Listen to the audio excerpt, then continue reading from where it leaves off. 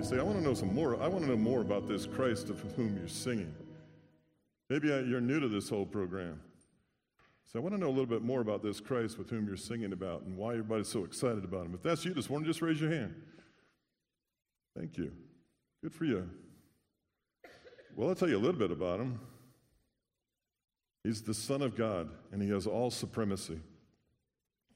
You have a soul, and he's the bishop of that soul, and he's your good shepherd.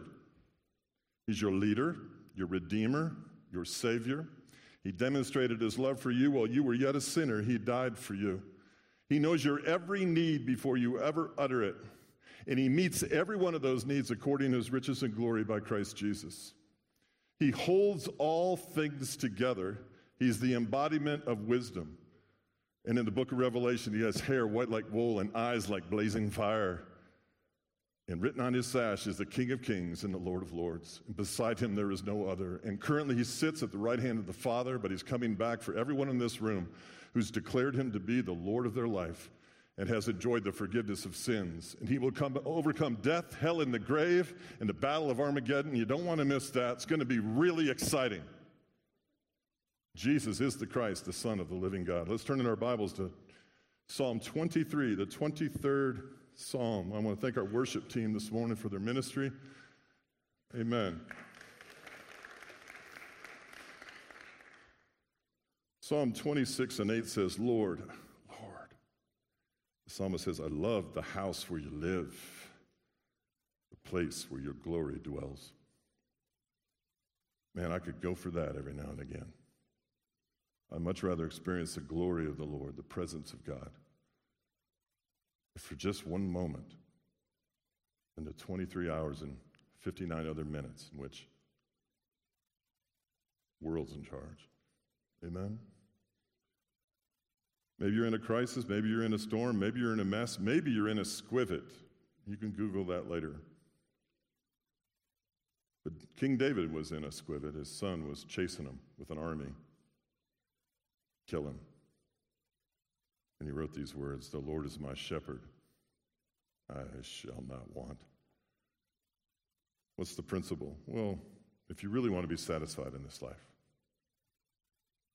you really want to be fulfilled,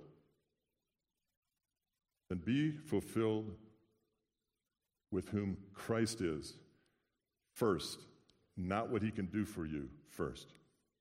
Once he satisfies your every need, you then successfully do not place conditions on an unconditional God.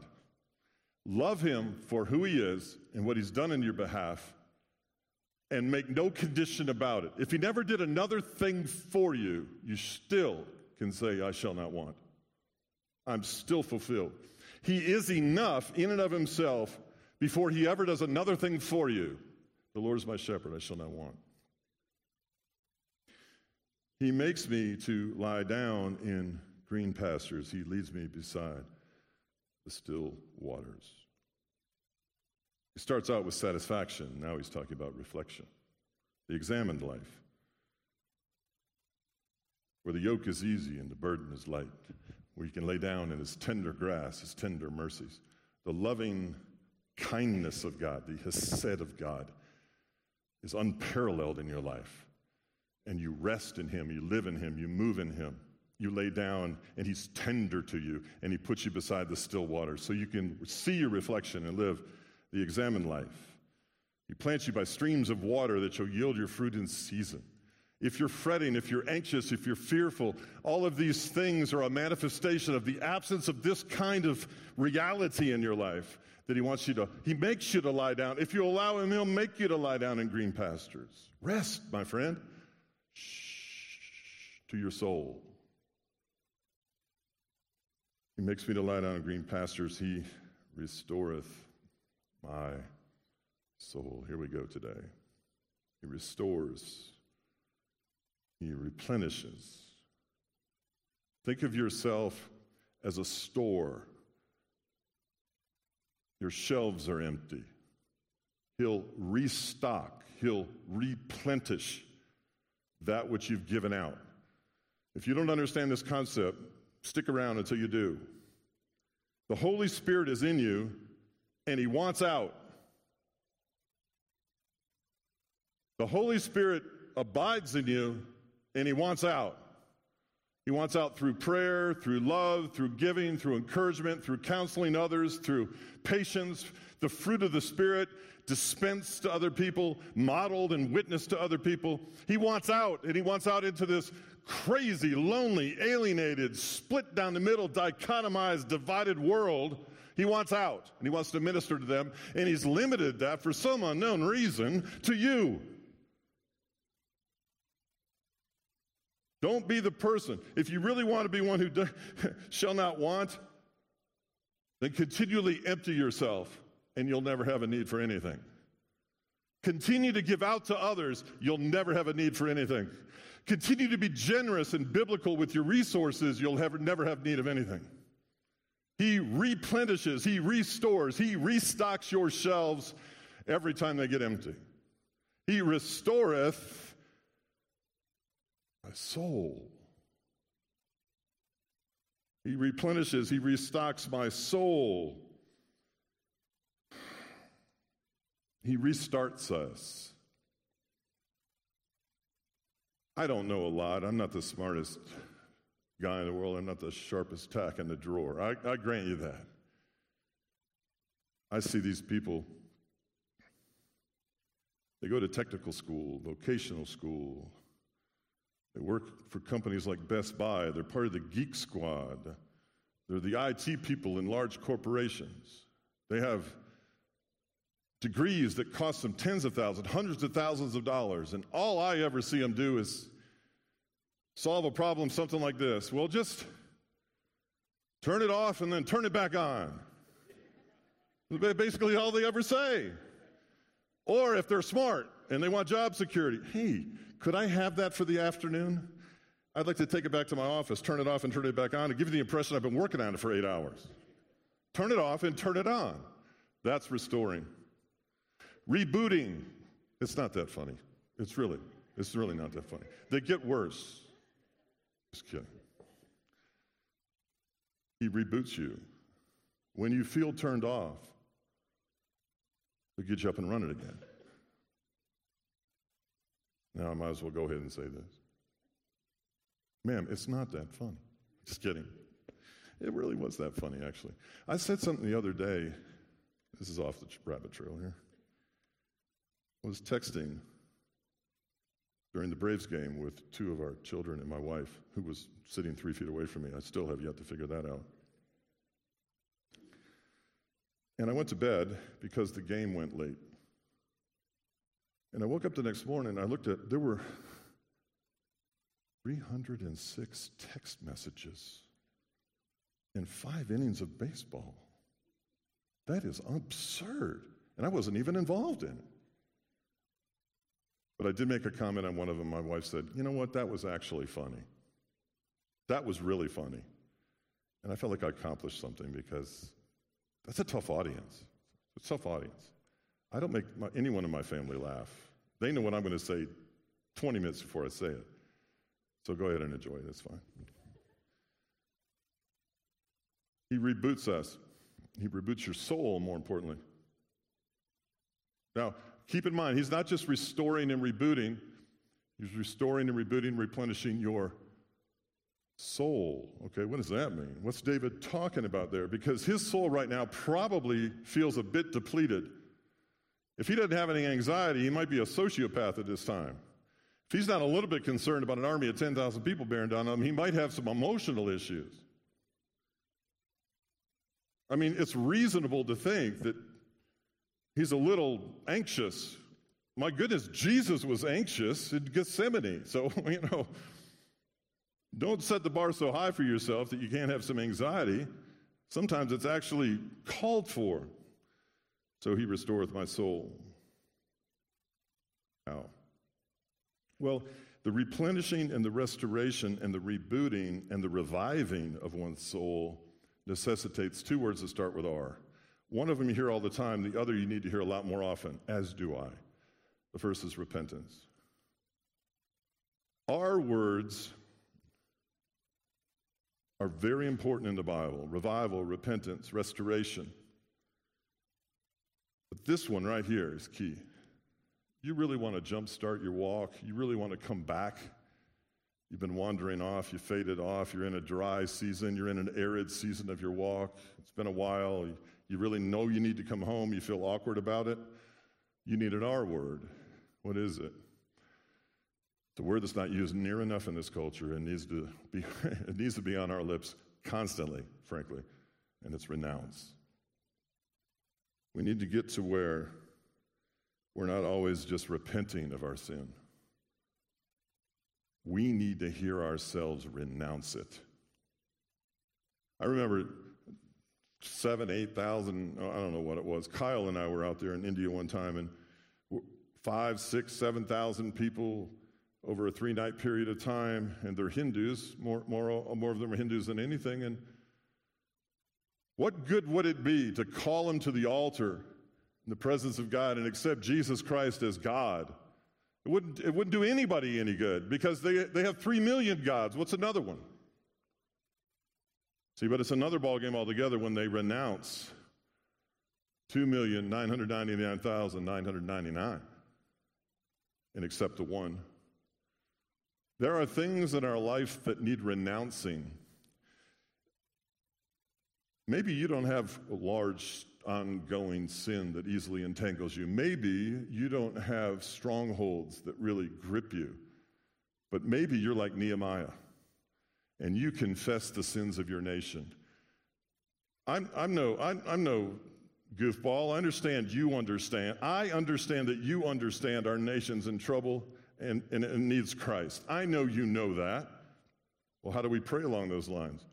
Somebody ought to start confessing the sins of our own people, as did Nehemiah, chapter 1. And at the same time, why don't we start renouncing this stuff that's going on in the world? At least we know where we stand. At least people know. So start renouncing things, calling it down, bringing down these idols. That's why we have a prayer service tonight at 6 o'clock.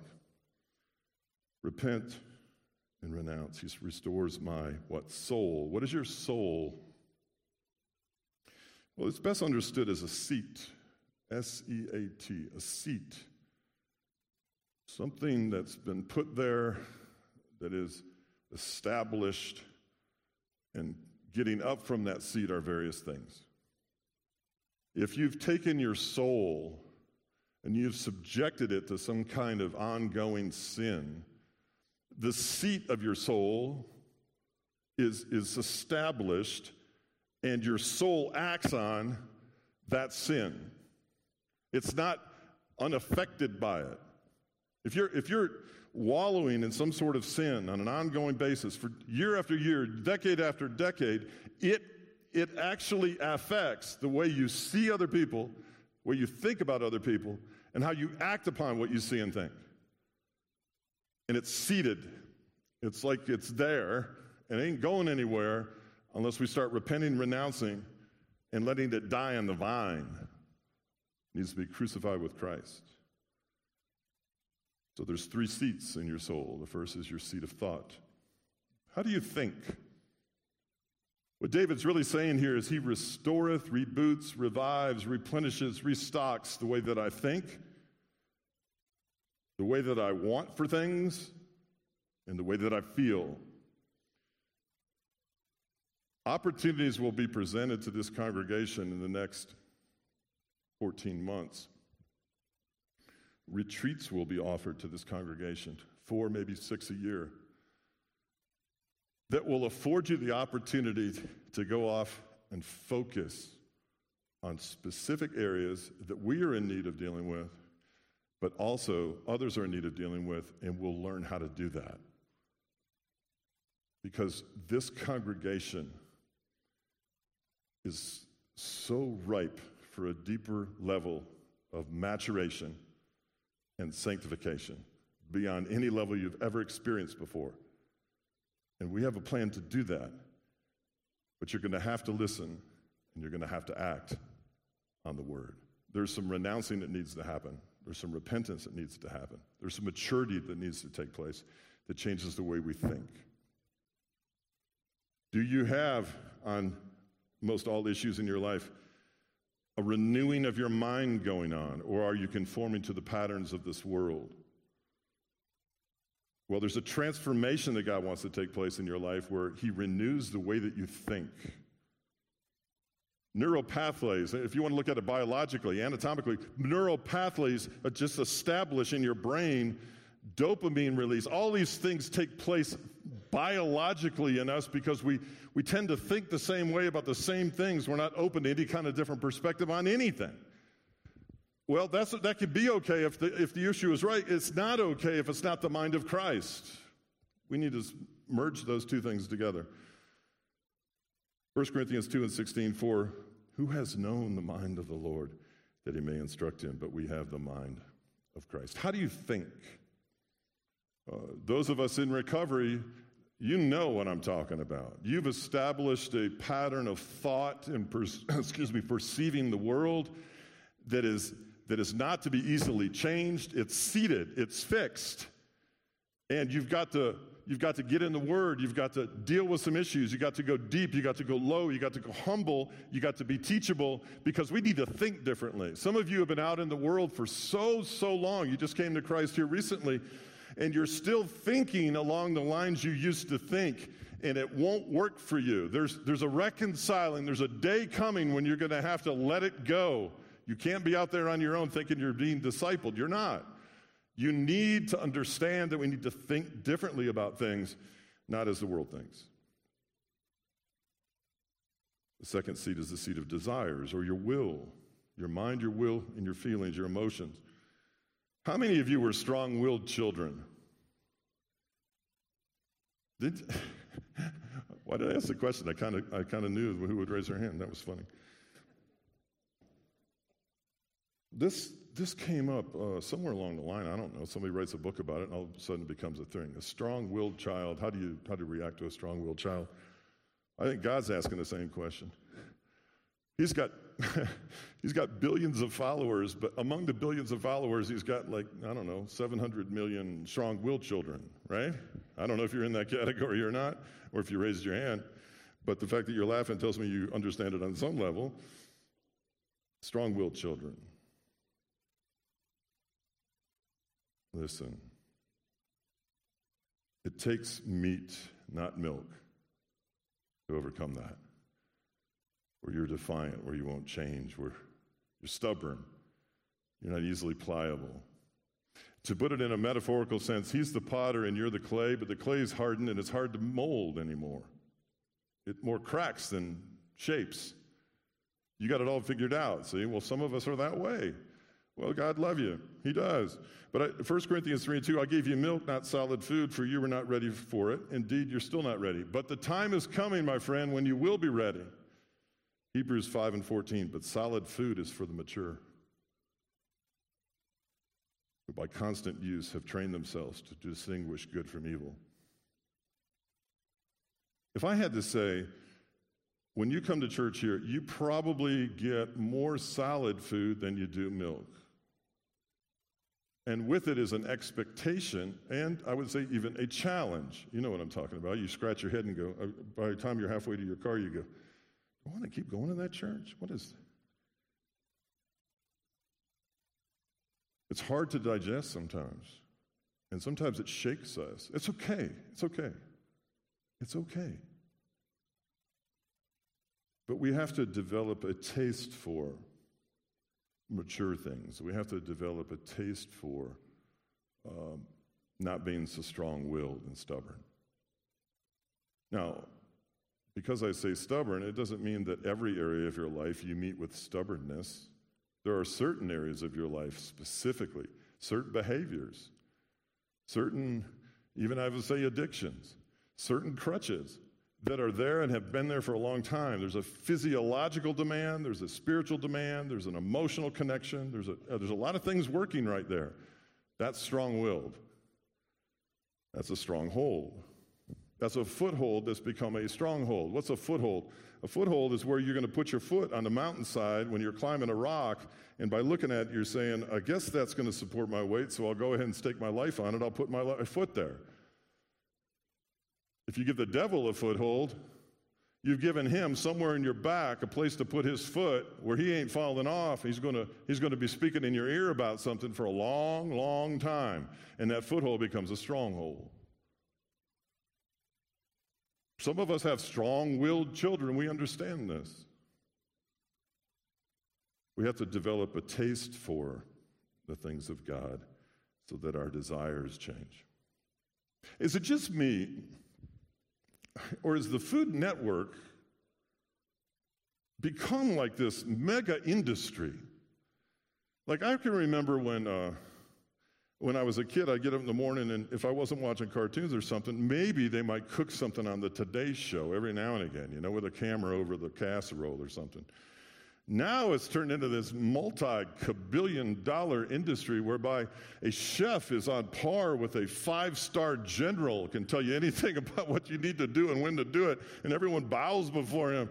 And then they get together, and it's almost like they make stuff up. Is this really all that's necessary to have a meal? Like, I need to talk about the balance of the spices and the texture and the flow and the presentation. I'm just like, I just get a bowl of Rice Krispies, and I'm fine with it. They've turned this thing into this science.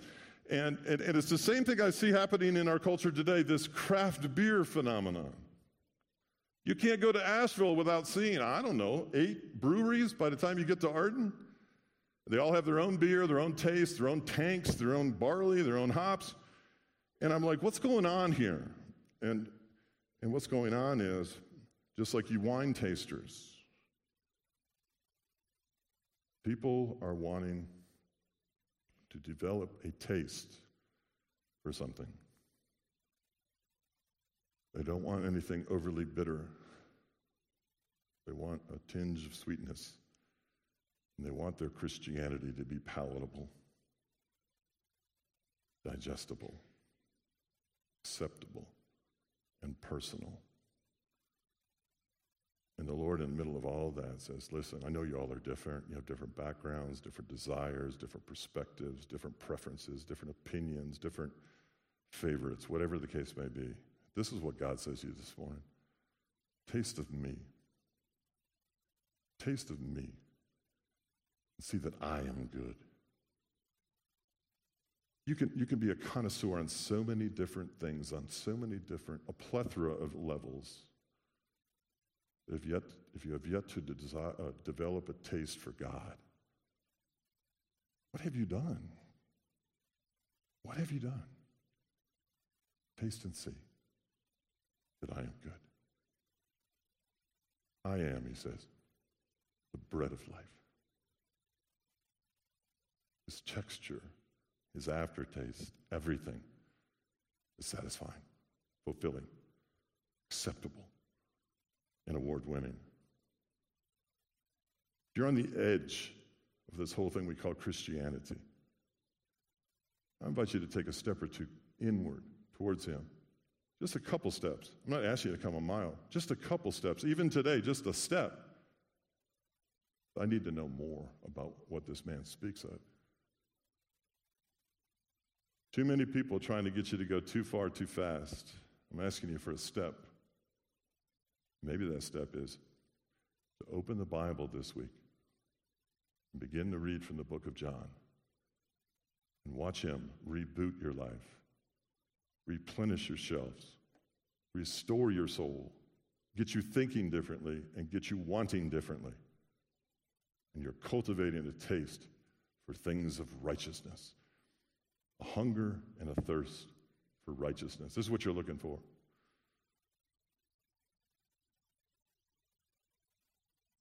Seat of emotions. You really want to understand emotions? I've thought about this. Look into God's emotions and their genesis and their motivation. God has emotions, and he's emotional, but he's not big on emotionalism. He feels, he grieves, he's angry, he's joyous, he's jealous. Okay, he has those emotions, but the genesis of those emotions is love. And the motivation of those emotions is fellowship. He wants the fellowship with you. He wants you to be his friend. And when you're not, he grieves. When you grieve, he grieves. When you hurt, he hurts. He absorbs pain. He wants you to know he understands what you're going through because he himself, in the form of a man, went through it himself. He's not giving you a head trip. He experienced it. Falsely accused, wrongdoing, abuse, grief, loss, loneliness, frustration, fatigue, exhaustion, burnout. He's got the whole thing. A man of sorrows, acquainted with grief, depression, tears. He knows all of that. You can relate to him. He's not so far off, so disconnected, so far beyond. It's not an academic pursuit. You don't have to know any more than a third grader. He's there waiting on you to taste and see that he's good. Your seat of emotions. You're never going to feel exactly the way you think you need to feel to start a life of following him. It's not like that. You follow him, and in response, you feel different. There's no perfect scenario, no crossing of 12 different criteria at the same time in the same day for you to come to Christ. Forget all of that. He's there waiting, calling you each and every day and grieving the loss of a friendship with you. A friendship, my friend, he died to have. An eternal life he died to give you, and a cleansing of your soul provided with his own blood. Seat of emotions. And then the psalmist closes with this. He leads me in the path of righteousness.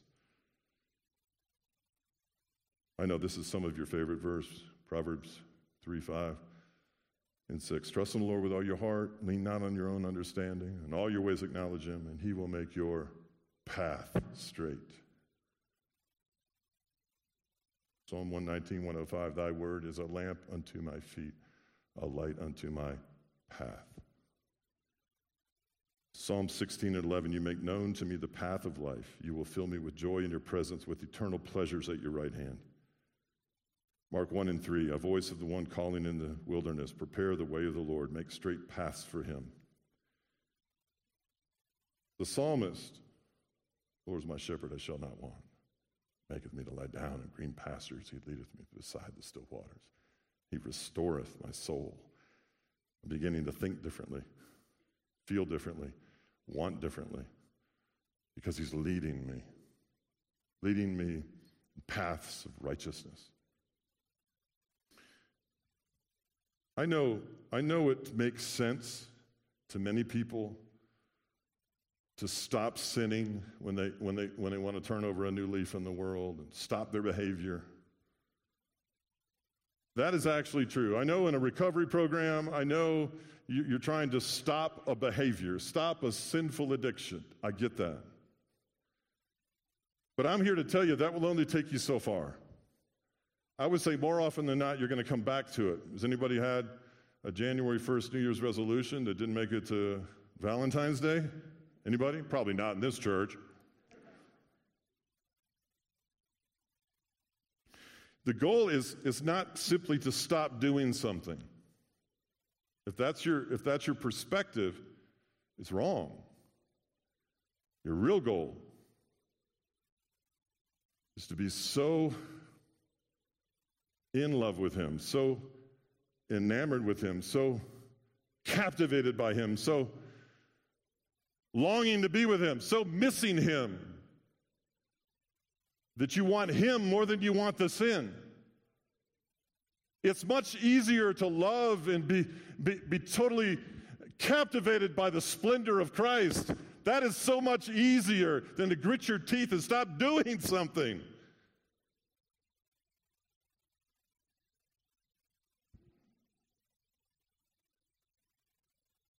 If you turn it backwards, I make my point. When you're so enamored with the sin, it keeps you from being captivated by him. You're not trying to be perfect, trying to love he who is. The end result is freedom from a sin that so easily entangles you and ruins your life. The devil wants you focused on the sin. Spirit wants you focused on the Father. Don't take the bait. Taste and see that he is good. Why? For his name's sake. What do you mean his name's sake? What does his name mean? The way he would do it, the manner he would do it, in keeping with his nature, the essence of who he is, in keeping with the nature of his heart, in sync with his word, in sync with glorifying the Father. In his name is to do something in the essence, the character, the tone, the timbre, whatever it is that he would do it. In his name is to do it as he would do it, with the same motivation, with the same love, with the same conviction, with the same want to, in his name. If you're going to pray in his name, pray in his name. But if you're not going to pray in his name, don't say in his name. In his name is a serious thing. In keeping with, in sync with, entrenched in the truth. You want to live for Christ? Glorify his name? Then understand what you've just said. You are totally incapable of doing so without his intervention, without his Spirit. The Holy Spirit is in you, my friend, and he wants out.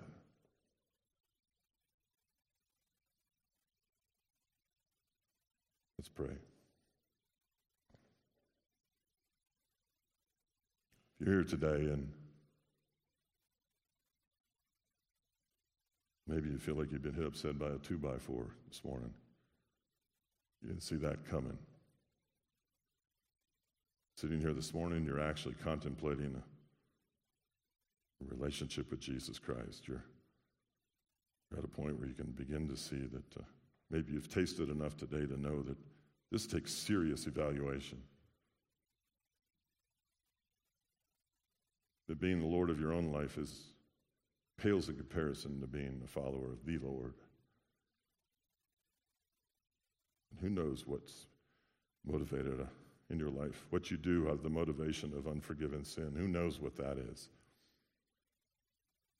You're here today and you say, yeah, I do want to take a step closer to Christ. I may not be ready. Maybe I am. I just want you to raise your hand. I'm going to pray for you. I'm not going to embarrass you. Anybody here? Thank you. You're so honest. Thank you. God loves that honesty. Good for you. Anyone else? All right. You don't have to know who it is. Let's just pray for this young lady.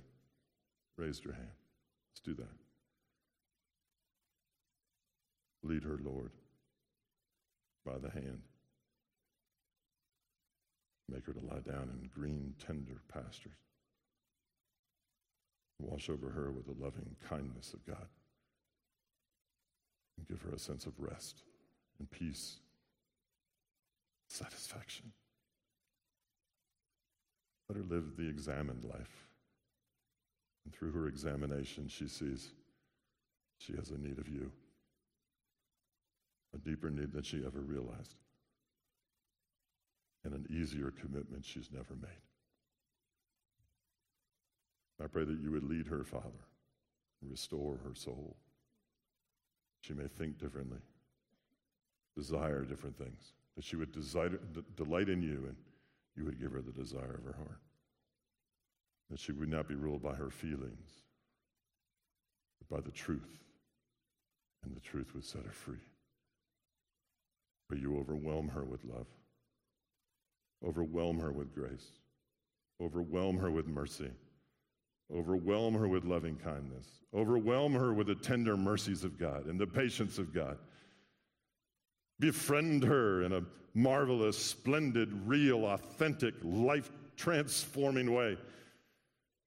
You are the potter and she is the clay. Mold and shape her into the life you want. Put a path before her lit by the word of God that leads to the highest, most joyous, purposeful life she never even knew imagined could happen. And do it one step at a time. Bless her. Overwhelm her with love. In the name of Jesus Christ. In the essence and character and nature, the strong and merciful Son of God. And everyone said, amen and amen. You need healing this morning. I want you to stand. We're going to pray for healing this morning.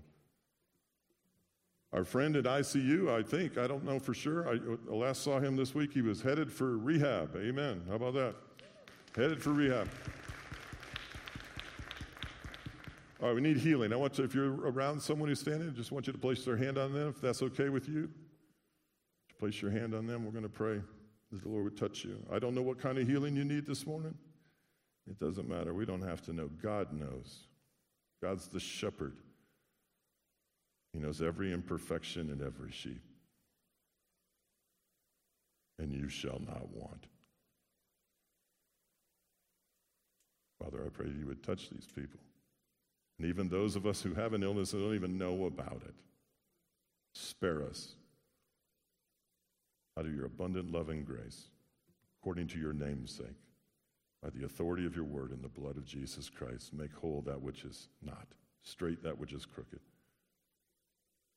Make a way where there seems to be no way, and release these people that they be subject to no illness, no disease, no malady, no heart condition, no back issue, no spinal issue. Grant them a deposit, a forward deposit on a glorified body, that they may testify of how good you are, how gracious you are, how loving and kind you are.